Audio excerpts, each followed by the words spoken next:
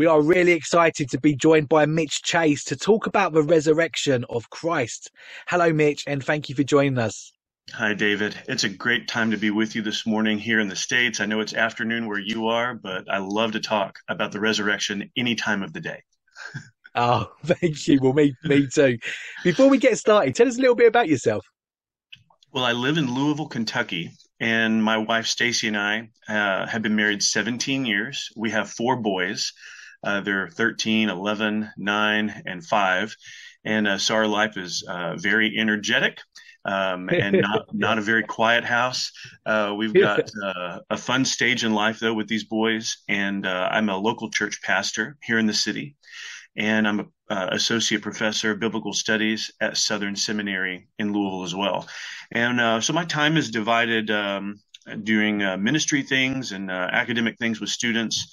It's a great joy to be in these realms, seeking to serve the church and trying to be faithful and loving my family. I'm very blessed. That's brilliant. So I'm not quite sure where you found the time to write a new book then, Mitch, right? Because you've just got a new book that's just been published. This is true. Life, it does have its margins that arise usually between semesters, and I will try to crank out some writing on some kind of project. And it was in one of the winters in the last couple of years where I was working on Resurrection Hope and the Death of Death, needing to meet a deadline and needing to get out something that was stirring within me. Yeah, oh, brilliant. Well, I'm looking forward to speaking to you about that topic today. So let's start off from the beginning. Why is the resurrection crucial to the gospel message? Well, in order to answer that question, I think we should just take Paul's words from 1 Corinthians 15. If resurrection of Christ is the hope we have, then a number of things follow, like forgiveness of sins, hope for those that have died in Christ. But for Paul, resurrection is so crucial that if it's not true, we are a people whose hope is in vain. The resurrection of Christ is the core of, or a part of the core and foundation for the Christian faith. For Paul, the notion that we would have a savior defeated by death who remained dead, the notion that we would have a gospel about a dead Messiah would not be a gospel worth proclaiming, not a gospel worth believing. The resurrection of Christ has a kind of vindicating power and establishing power to Paul's own gospel message. He believed he was the ambassador of the risen Christ. And so much is connected to that, but that's the gist of it, I think. Paul's own words highlight its centrality. Yeah, yeah. When someone mentions the resurrection, most people would tend to think of the New Testament Gospels, but you've spent a lot of time tracking the resurrection hope through the Old Testament. What did you find, Mitch? Well, I've tried to emphasize how resurrection in the New Testament doesn't just appear in a vacuum. It doesn't appear spontaneously as a hope. The Not only do we see the resurrection of Christ in the Gospels, the apostles continue to confirm a resurrection hope for the righteous and the unrighteous that will happen at the end of history.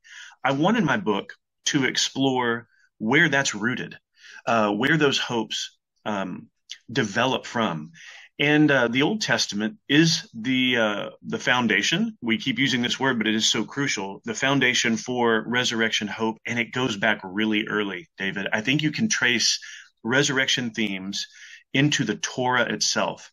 There's something fitting about this because the seedbed of various hopes and themes biblically arise out of the soil of the Torah. And one way I've tried to put it to different groups is that resurrection hope grows out of covenant soil. And where is the covenant soil found? Well, it's an Old Testament concept. The idea of God relating to his people in covenant and that his promises will be fulfilled, not even defeated by death, but triumphing over death. The early books of the Old Testament are laying the groundwork for this. So I love talking about the resurrection of Jesus in the Gospels. But Paul says Jesus was raised from the dead according to the scriptures. So there's something about the Old Testament that's preparing the way for God bringing victory over death. And that's really good news. Yeah, for sure. So what does the Bible tell us about who resurrected Jesus, Mitch? The answer to that question, you think of the triune nature of our God, And we might be surprised that Jesus himself speaks in John 10 about laying down his life only to take it up again. And you get the notion that, okay, the Son dies and rises from the dead. But you also have this reference to the Holy Spirit involved in Jesus's resurrection. Romans 8 tells us that the Spirit that raised Christ Jesus from the dead will give life to our mortal bodies also.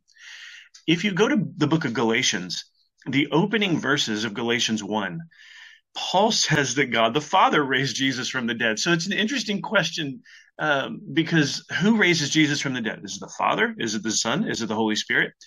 I think the right answer is, well, yes. It's all of them. It's the answer is D, all of the above.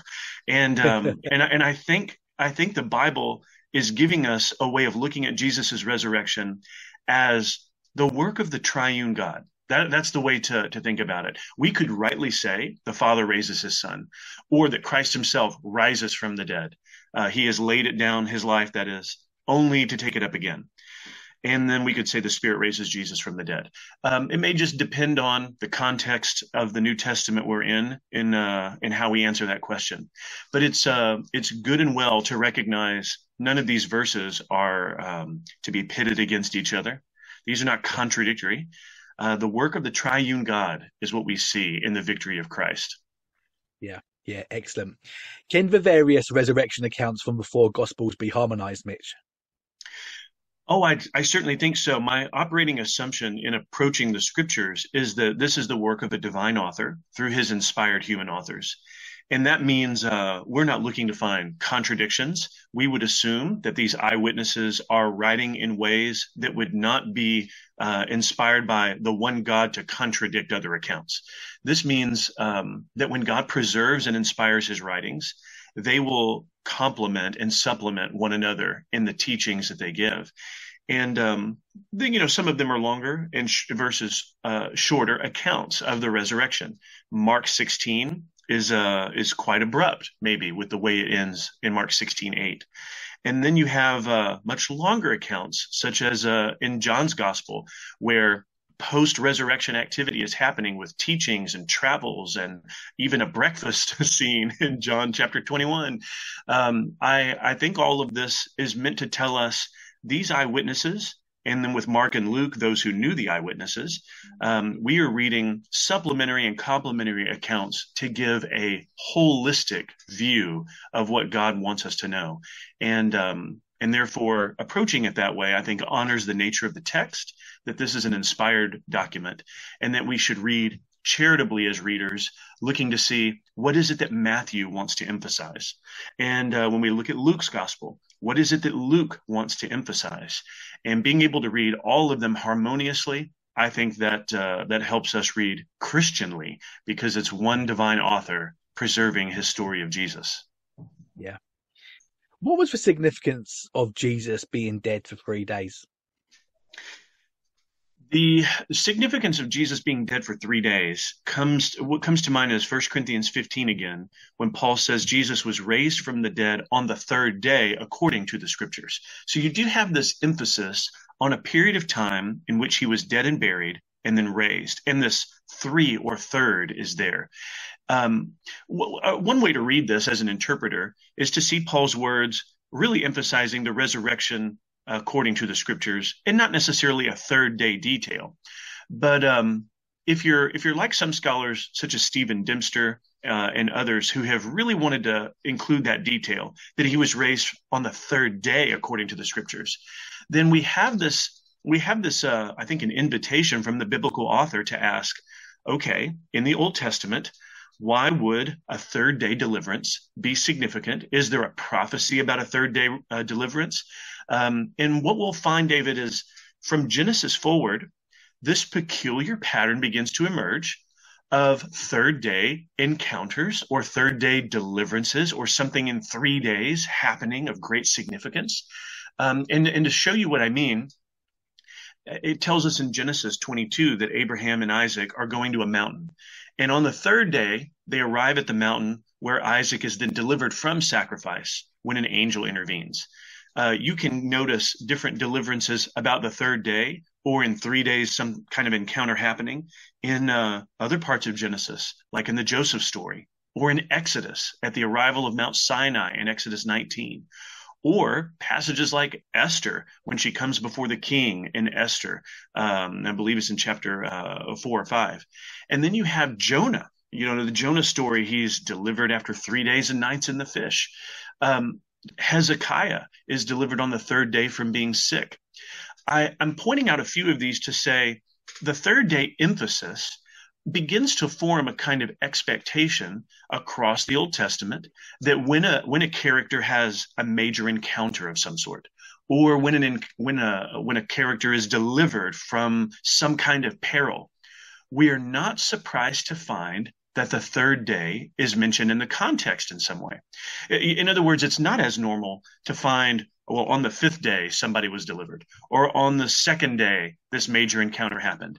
You have this expectation warming across the Old Testament of third day significance. So I think Dr. Dempster is right when he points out in an article he wrote for the Westminster Theological Journal that the third day deliverance, according to the scriptures, which 1 Corinthians 15 mentions, it has in mind not one Old Testament text only, though I think you could point to some, but rather a cluster, a matrix of texts that have formed a solid hope across. So Paul's understanding a pattern of deliverance and third day coinciding. And then when Jesus is raised, well, then of course it wouldn't be on the 4th day or the 5th day. Of course it would be the third day, according to the scriptures. That's the day that would make the most sense. I think those are the notions behind being dead for 3 days and being raised. That third day significance has a strong Old Testament background. That's really good. So where was Jesus for these 3 days between his death and resurrection? So the language on the cross says, "Into your hands I commit my spirit." So he's praying to his Father, "Father, into your hands I commit my spirit." He's quoting a Davidic psalm there. And so using the words of David, most fittingly now on the lips of Jesus, he's entrusting himself to the Father. We would want to say, I think, his body has died physically and remained dead physically until the third day resurrection physically. But we are not just material beings. We have spirit and body. And if Jesus says, "Into your hands I commit my spirit," then I would say that when Jesus is disembodied at death, that the Son, the Spirit of Christ, is with his Father, and the Spirit and body of Christ are joined again with immortal physical life on the third day resurrection. That's not an easy thing to contemplate, because I know there's not a lot the text tells us. We're doing some theological reasoning here. We're trying to imply that Christ, being the righteous one, is going to go where the righteous go at death after his physical body dies. One way to try to confirm this with Luke's account, I think, is his words to the thief. So if Jesus says to the thief, "Today you will be with me in paradise," then I think we have confidence that the abode of the righteous will include not just the Spirit of Christ, but the spirit of the righteous that would now even include the penitent thief on the cross. The resurrection of Christ would mean spirit and body joined in everlasting bodily life. But that interim time, that in between time, that's a perplexing period. There's not a ton I think we can say, but a few glimpses of some information that we could use some theological reasoning to work out an answer. Brilliant. There are some people that teach that Jesus descended to hell during those 3 days. What do you think about that, Mitch? Yeah, so this I find problematic personally and theologically.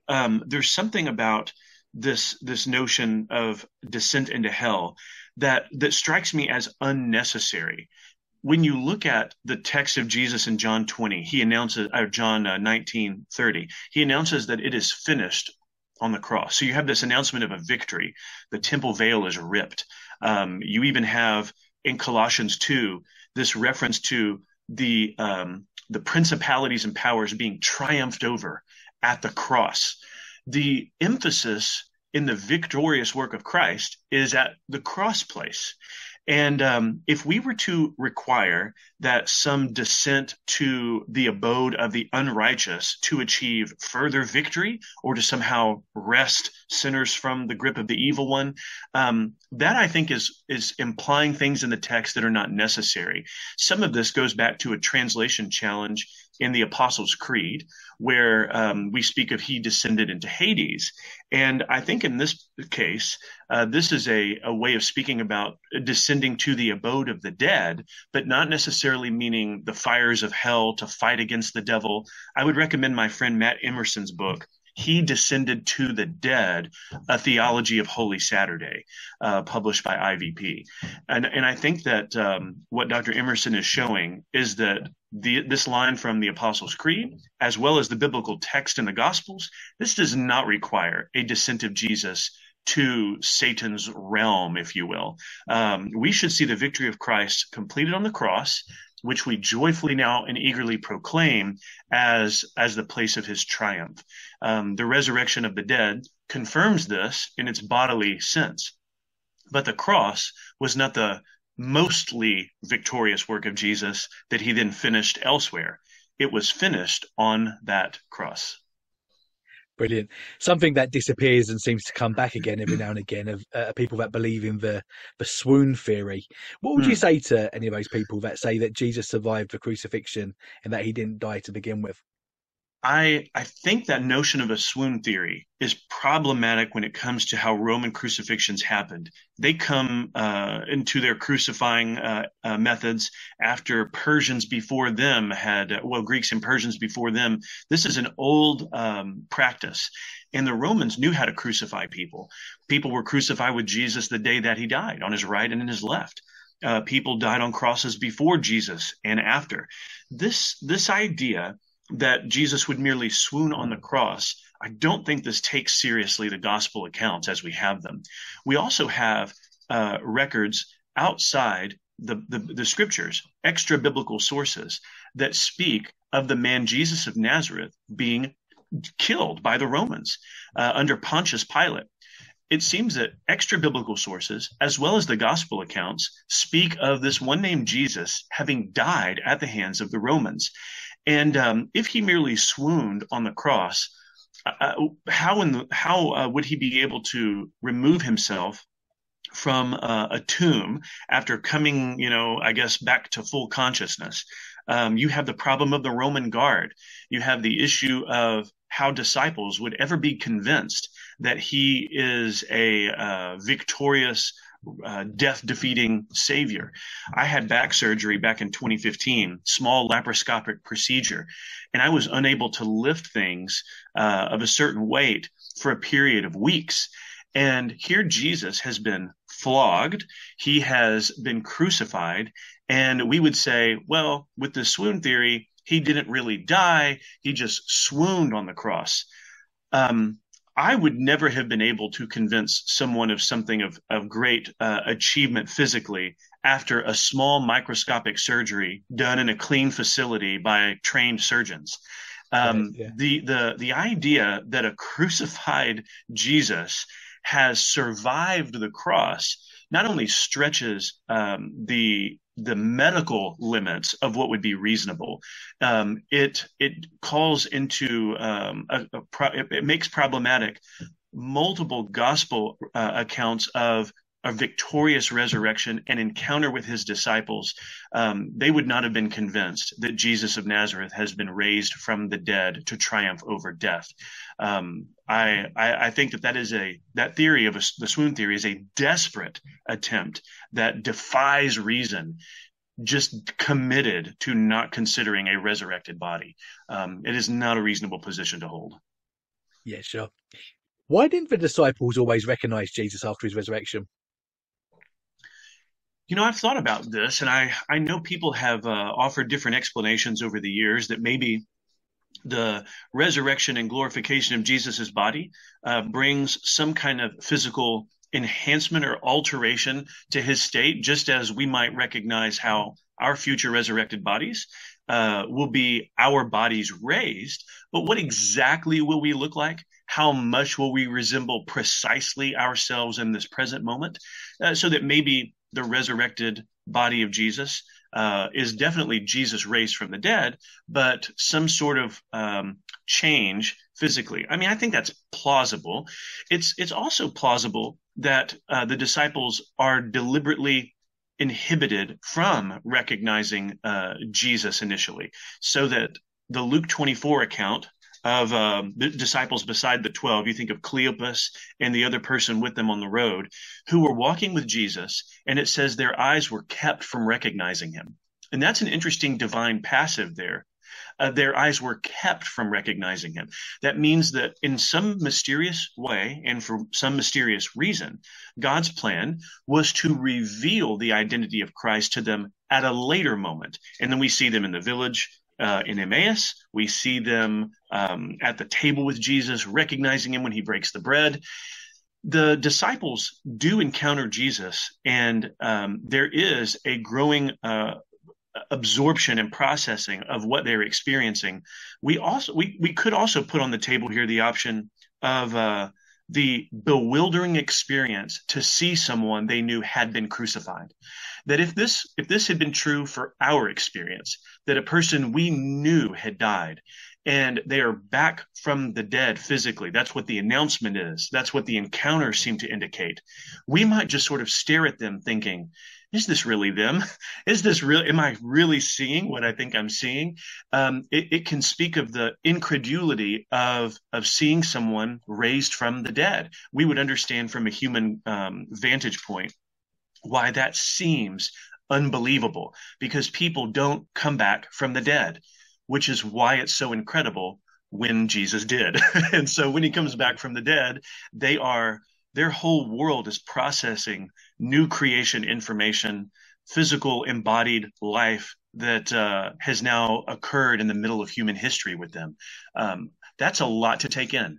And Christ is very gracious with them. He welcomes them to behold his scars and hands. He welcomes Thomas to touch his wounds.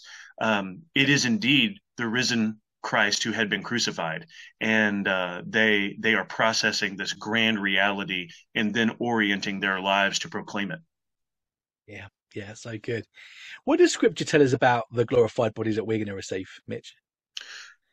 When I look at Philippians 3, it tells me that we await from heaven our Savior, who will transform our lowly bodies to become like his glorious body.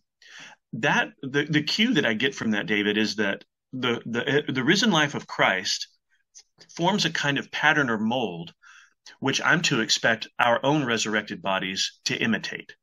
Now, that doesn't mean the gender part with Christ, because I think those who die, women will be raised in everlasting bodily life as women, and the same thing for men who die. I do think, though, that the risen body of Christ exhibits a defeat of death to never die again, so that you have an immortal aspect to this body. He had been born in a perishable body, a body that could grow and suffer and experience pain and die. But the imperishability of his risen body is what our bodies will be like. And at the same time, Jesus did not have one body remain in the tomb and then his spirit be joined to some new body outside the tomb that was created especially for him. We could also conclude then from his risen state that our glorified bodies will be our bodies raised from the dead to a state that is transposed and glorified, that we could say is immortal. There's an immortality and embodied glory that will characterize ours. The hope for this, as Paul teaches in Romans 6 and Romans 8, is that our connection and union with Christ is what guarantees this for us. We would have a reasonable hope for our bodies to be raised because of what the Old Testament already teaches. But we are united by faith to the risen Son of God. Already we have been raised to new life spiritually, and our bodies will be redeemed as well from the dust. When I try to think about that division that exists right now, spiritual resurrection, but physical decay. It makes me think of 2 Corinthians 4, where Paul says, outwardly we are wasting away, and inwardly we are being renewed day by day. There is already a life, a quality of life and power at work within us because of our union with Christ. Our union with Christ will ensure that we will be raised from the dead like him as well. So the work God has begun, he will bring to completion. And that includes glorification. That's such a tremendous Christian hope. We would be well encouraged to think more about it. Brilliant. I think it's come from Greek mythology that some people think that eternal life is going to be sitting on a cloud playing a harp all day. What will our resurrected bodies actually be doing? Will we still be eating? Will we still be married for those that are married on earth now? What does eternity look like, Mitch? Well, I think there's discontinuity because Jesus is confronted by some Sadducees in Luke 20 who do ask him about resurrection. They don't believe in it themselves, but the Sadducees want to make the doctrine seem ridiculous, and they give him this hypothetical story about a woman who marries all these brothers. And what he tries to help them see is that in his answer, the age that we live in now is not exactly going to be mirrored in the age to come. There is some discontinuity. Marriage, he teaches, is for this life only, and yet we do know that being raised from the dead and having eternal life with Christ on a new creation will bring up questions on, well, what will our life look like? And I think this is where the scriptures don't speak a ton into this at all. We can imagine being faithful image bearers in the new creation and having the joy of work without the toilsome nature of it that Genesis 3 describes. We can imagine the everlasting pleasures at God's right hand that Psalm 16:11 talks about that will be ours. I think that there's much that we're then just going to have to trust the Lord with, that being raised from the dead will mean a life that surpasses anything I can imagine in this life as good, or that I would want to last or get a grip on, to hold on to. None of those fleeting pleasures come close to the surpassing glory that awaits us. I think we could also affirm that the reason we are bored in this life in many ways is because of what can feel mundane in this life, routines and habits, what can feel distracting, what we can't find the strength or focus to enjoy, many things in this life that are associated maybe with mundaneness or boredom, that our affections and our minds and hearts will be so transformed. Boredom will be impossible in the age to come. If we were to fear that, and the reason I'm mentioning this, to interrupt myself for a moment, is that I think growing up, it is a normal feeling for disciples to wonder, what will eternity with God be like? Won't I be bored? Am I just going to be floating around? What is it going to look like? Is it even that desirable? I think that shows our lack of imagination at the glories and wonders of what is to come, as if being in the unmediated presence of God could ever be something dull or something that we would grow callous to. So back to my answer after I interrupted myself is, Jonathan Edwards argues that our delight in God will escalate. And because God is eternal and we could never come to the end of knowing him, that there will always be more to know, praise, exalt, and enjoy, that we have ahead of us unending joys and pleasures and glories in the life to come. We just can't imagine what that's like because we don't know things in this life that don't at some point come to an end. Relationships and food experiences and parties and holidays, good movies and good books. We know things that we enjoy coming to an end. That's the sad nature of a Genesis 3 world. We can't hold on to joy. We want more of it. And I think that desire arises from the fact that we were made for unending and ever increasing delight in God. That will be our portion in the age forevermore. That is our future. We're going to have to take that by faith because the scripture reveals God's graciousness and joy and promises in the age to come for us. but we can at least affirm our hope is a grand one. This is not some small or peripheral idea that, man, when we experience it, what a letdown that's going to be. It will be far greater than we can possibly imagine it to be. And if we allow our hearts to ponder those things like that, hopefully that would stir up our longings for the age to come. And we would say, like the end of Revelation, come quickly, Lord Jesus, come soon, because Yeah. we know what our life with him would no doubt consist of. Bearing in mind how you've just answered that question and the delight in God that we can look forward to. But the next question is, will we be able to recognise one another in heaven? But how, how you've just set the scene for us, Mitch, I'm not sure that's even important anymore, is it? What, in terms of our glorified bodies, I mean, that is a question that obviously a lot of people ask, isn't it? Will we be able to see family members and recognise loved ones? What does Scripture tell us about that? I think because the disciples had some recognition of Jesus, that if we could take those experiences and project them forward, which seems reasonable to me theologically, that because they would recognize Christ, we would be able to be raised in our bodies in the new creation and have a recognition and fellowship with one another. Because our affections and senses will be heightened in a glorified body, we might even say that our recognition and familiarity with other image bearers would be increased and not diminished, and that our fellowship would be heightened and not lessened. I would reason that way theologically, and so I expect that that would be the case. Yeah, sure, sure. Many people watching may be hazy about the timeline of events from death to judgment. Walk us through that timeline in terms of what happens when we die.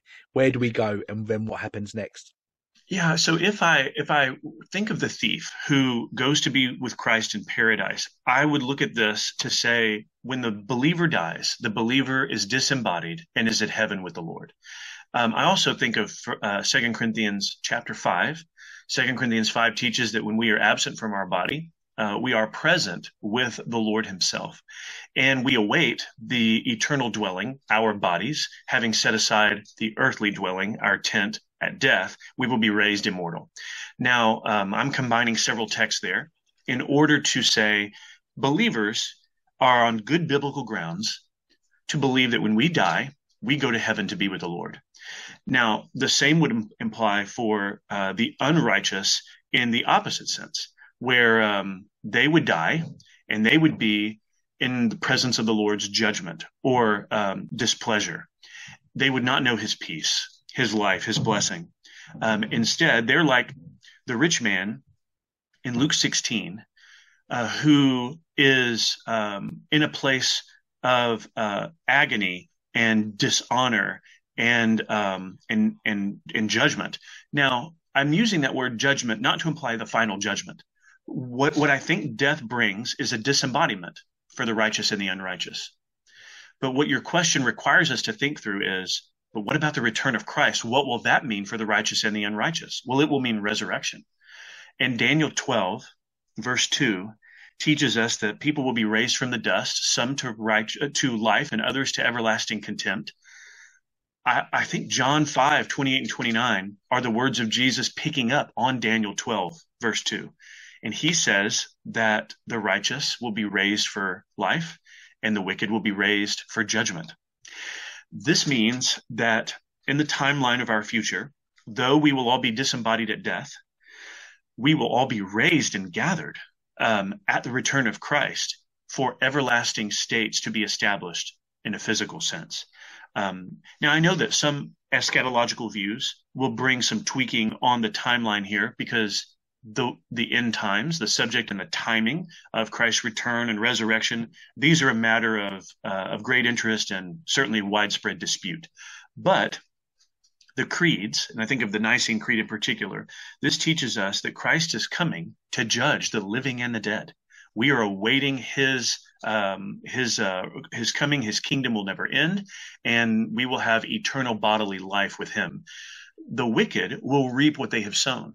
They have rejected the Lord. They have loved the darkness, and so they will reap everlasting embodied dishonor. That is their future. And the Lord will, in my understanding of the timeline, the Lord will bring these states to an eternal status at the return of his son. And we don't know the day or the hour of Christ's return. So there's probably a lot connected to those timeline eschatology discussions, but that's at least a way that I see it at this point. Yeah, sure. A question I'm sure you've been asked before, Mitch, is will our pets be resurrected? Oh,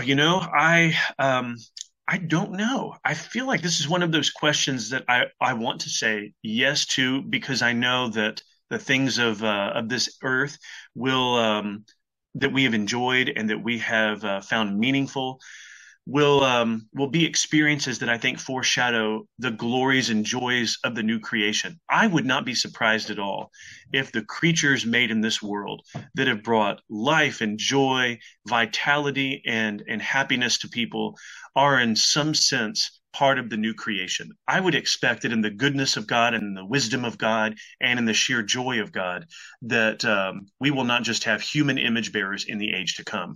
Now, if somebody were to say, if my pet dies, will my pet be raised from the dead in a glorified body? I don't see the New Testament addressing those issues clearly at all. I would want to tell that person that the Lord understands the sorrow and pain that someone feels when something beloved like a dear animal dies. And yet we can trust the Lord. We can really trust the Lord that the joys and the sorrows and griefs of this life will not have the last word.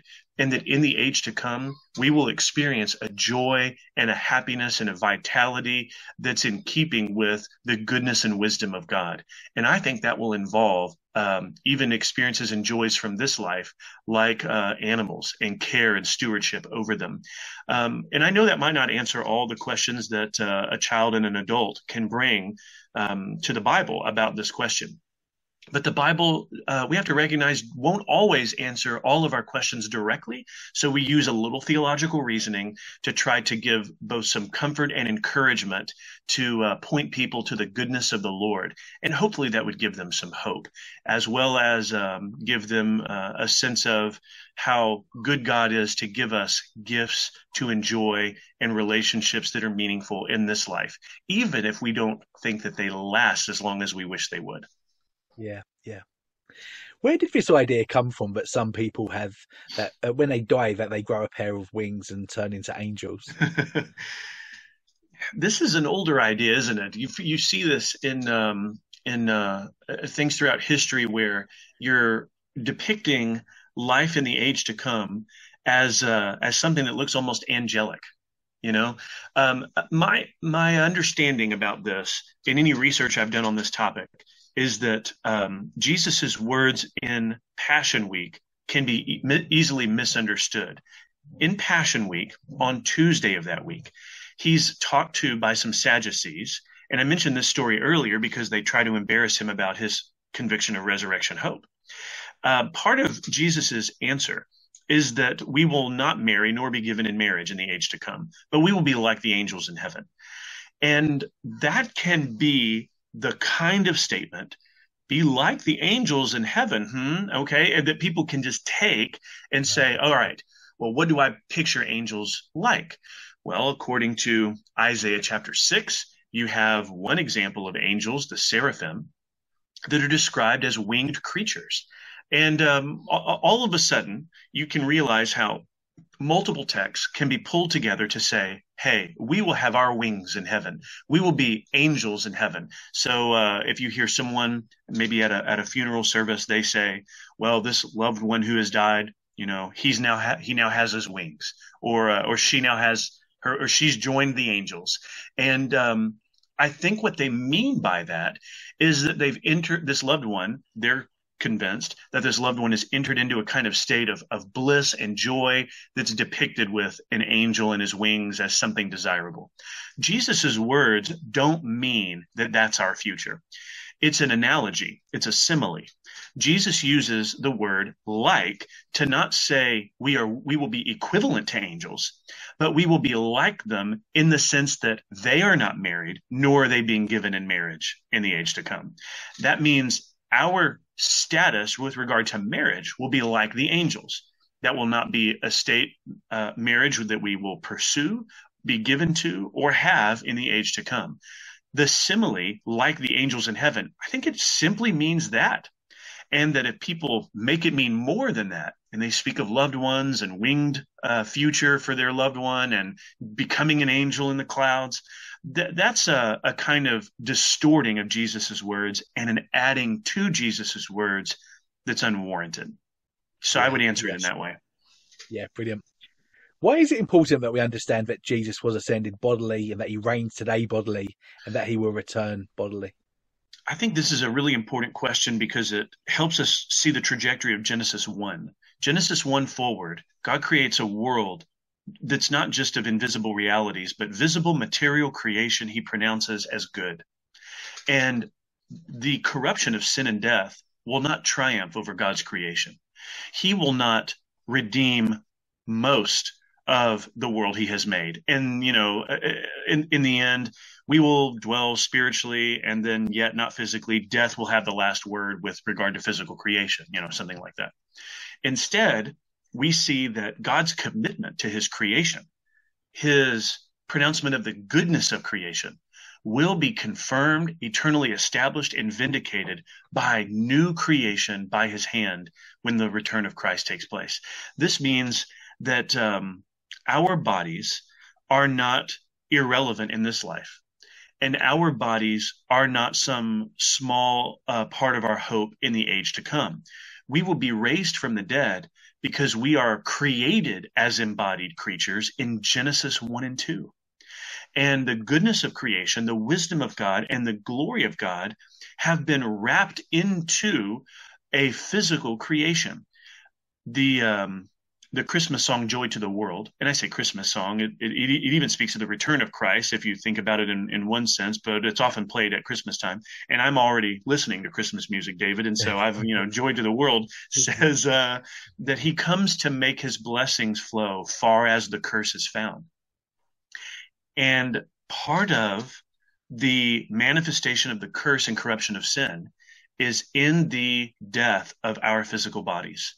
This means that when the blessing of God in his redeeming power works to save and renew, it will not stop short of death. It will conquer death. Death will die. My book is entitled Resurrection, Hope, and the Death of Death.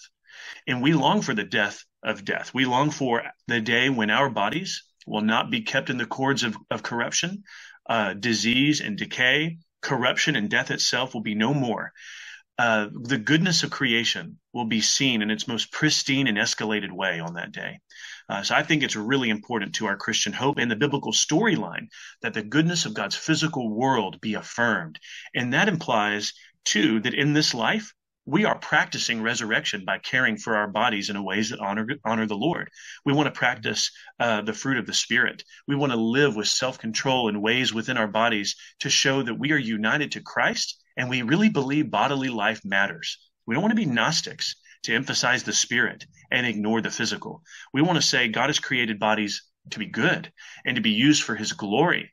And Paul teaches this at the end of Romans 6. Not to give our bodies over to be instruments of wickedness and sin, but instead to honor God with our bodies, for we are connected by the Holy Spirit to the risen Christ himself. Our bodies will be raised. And so I think all of these notions here speak into the value of the body, the goodness of creation, and it helps us get at the question you've asked by thinking about it with the whole counsel of Scripture. Yeah, really good. Thank you. Given the limitations of a body, how will the whole earth know when Jesus returns? Yeah, I think this question is one that is mysterious. We in terms of its answer, we know that the return of Christ is prophesied bodily because of Acts 1. Not just Acts 1, but that's one spot to go to where he says, or the angelic figures tell the disciples that just as you've seen him go, you will see him return. We are expecting then a bodily return of Christ. It matters that he has ascended and been raised. In fact, this was part of your earlier question. I realized I didn't touch on the very ascended incarnate Christ who reigns at the right hand of God and will return bodily, further demonstrates not only his own victory on the cross because he's been raised from the dead now, but he ensures the goodness of human bodies by remaining eternally embodied himself, the eternal Son of God. Now, our limits in our physical selves mean that I can't see what's happening on other parts of the world. I need, technology, and I need other things that would inform me, get my mind aware, or even help my eyes to see.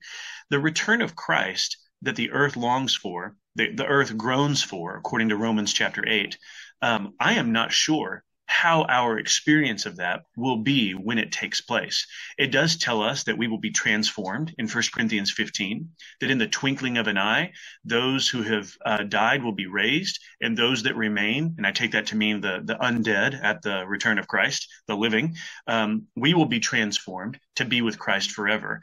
But apart from those specific details, I don't think the full experience of what we will see at the return of Christ is articulated for us. And so we're in a wait and see mode there, I'm afraid. Let us find out together what all that will be like and what a glorious day that will be. Yeah, for sure. Can you be a born again Christian and deny the resurrection? I don't think so. This is an issue that for Paul is a non-negotiable gospel matter. The resurrection of Christ is part of what it would mean for people to want to hope in him. If Jesus is not raised from the dead, then he is a disqualified Messiah by Paul's own teachings. And Paul's teachings is that we would be dead in our sin. If someone doesn't believe Christ has been raised, then why would they consider themselves a Christian? What would be worth following of Jesus if in the end he taught ethical teachings and yet remained a disqualified Messiah? It's very core to the gospel itself that Jesus was raised bodily from the dead. I also think if Jesus wasn't raised physically, then Jesus himself is a false prophet, because Jesus said that the Son of Man would suffer and be rejected and be killed and on the third day rise again. If what you have is a Jesus who stayed dead, then we shouldn't trust him. We certainly shouldn't follow him. We most certainly shouldn't give our lives for him. But if Christ has been raised from the dead, then Paul says in 1 Corinthians 15:20, then we have all this hope and more that's been clear in Scripture. We have faith in Christ that is not in vain. We can labor and even lay down our lives knowing that we will be redeemed in our body and raised from the dead at his return. The resurrection of Christ is not something we would want to deny and then insist to be a Christian. What would be the point? I think would be Paul's answer. And I think that somebody new to the Christian faith can be working through various doctrines. What is it that I need to believe? So if someone said, okay, do I need to believe really, though, that Christ has been raised from the dead in order to follow him? I wouldn't immediately assume that person's not a Christian. I'd want to explain why they're believing in Christ. I'd want to explain why Jesus had to rise from the dead so that they can embrace all that the gospel's teaching. I think when the Lord is drawing people to be his disciples, there's a lot of learning that has to take place. What you would not want, David, is someone who refuses to believe what you clearly teach them from the scriptures as core gospel news. It's similar to questions that can be asked sometimes. What is my understanding of the Trinity that I need in order to be a Christian? Well, I don't think there's probably a lot of Trinitarian discussion in evangelism at a first conversation with someone anyway. We're trying to get them to see who Christ is and what he's done on the cross. We're not trying to explain inseparable operations and the eternality of the Son in ways that will become clearer in discipleship. But if someone claims to be a Christian and the posture of their heart is to reject primary doctrinal issues, then what you have is a situation where they are demonstrating heresy. They are outside the bounds of orthodoxy and Christian instruction. And in that sense, they should not maintain a confession that they're Christians. They should remove that label because according to the very scripture itself, Christians are those who follow the risen Christ. Yeah. Mitch, it's been an absolute pleasure speaking to you this afternoon. Thank you so much for your time. Before we let you go, do you have any closing thoughts? Closing thoughts. David, my book is trying to direct people in a academic sense, in one way, to consider the scope of Scripture, think about a lot of different texts from the law, prophets' writings, Gospels, Acts, letters, Revelation. These 7 chapters are trying to lay out a lot of biblical data to process. I try to comment on it. I try to transition from these books and chapters into newer material and newer eras of the biblical story to trace resurrection hope. But I think resurrection hope is never something that's just an academic doctrine for us. Doctrines give life. They are what thrills our soul. And to see the doctrine of resurrection hope from the Old and New Testaments, my aim is that readers would be tremendously encouraged, because we have a hope unshakable, because we have a Christ who is undefeatable. He has been raised victoriously, and he reigns at the right hand of his Father, and he will come again with power and great glory. And David, I think this can help us persevere through a lot of difficulties. Life is hard. Our trials and hardships are not small. And Paul tells us, though, that our light and momentary troubles are achieving for us an eternal glory that outweighs them all. And he tells us this in 2 Corinthians 4, verses 16 to 18. In the context for Paul's instruction there, for his hope, for the encouragement he gives about our great glory to come, it's in the light and in the context of a resurrection hope. We are going to be raised from the dead. And he fixes his eyes, and we should as well, on the unseen hope. And it helps us keep putting one foot in front of the other. This life is not all there is. And everything that seems to be pushed against us, God will work for our good, our everlasting risen good. And all that others mean to design against us for evil and for our demise, God will overcome by redeeming power in a way that the age to come will make clear with our vindication and our eternal bodily life. This is a hope that we need day to day. I hope that Resurrection Hope and the Death of Death, this Crossway book, will inform people biblically. But I also hope it will encourage them tremendously, that in their hearts, they will long and deepen in their hope for the life God has made them for. And he will keep his promises, and they will be raised. Brilliant. Well, thank you so much, Mitch. What is the best way for people to keep in touch with your work? I'm on Twitter. That's probably the best spot to find me, at Mitchell Chase. And I'd love to interact with folks there on social media. Twitter is a place where you can find both a mixture of things discouraging and encouraging in the social media world right now. But I would hope that I and others are trying to encourage people in their walks with Christ and point people to good news. We're ambassadors in that way. So if people want to interact with me on Twitter, I welcome that, at Mitchell Chase. And if they get a copy of the book, I hope it'll bless them. Thank you, David. It's great to be with you. Brilliant. Thank you, Mitch. Well, we're going to put a link to your Twitter account and to your listing on Amazon for the book as well in the description below. Mitch, thanks again for your time. Really enjoyed it. Thank you, David.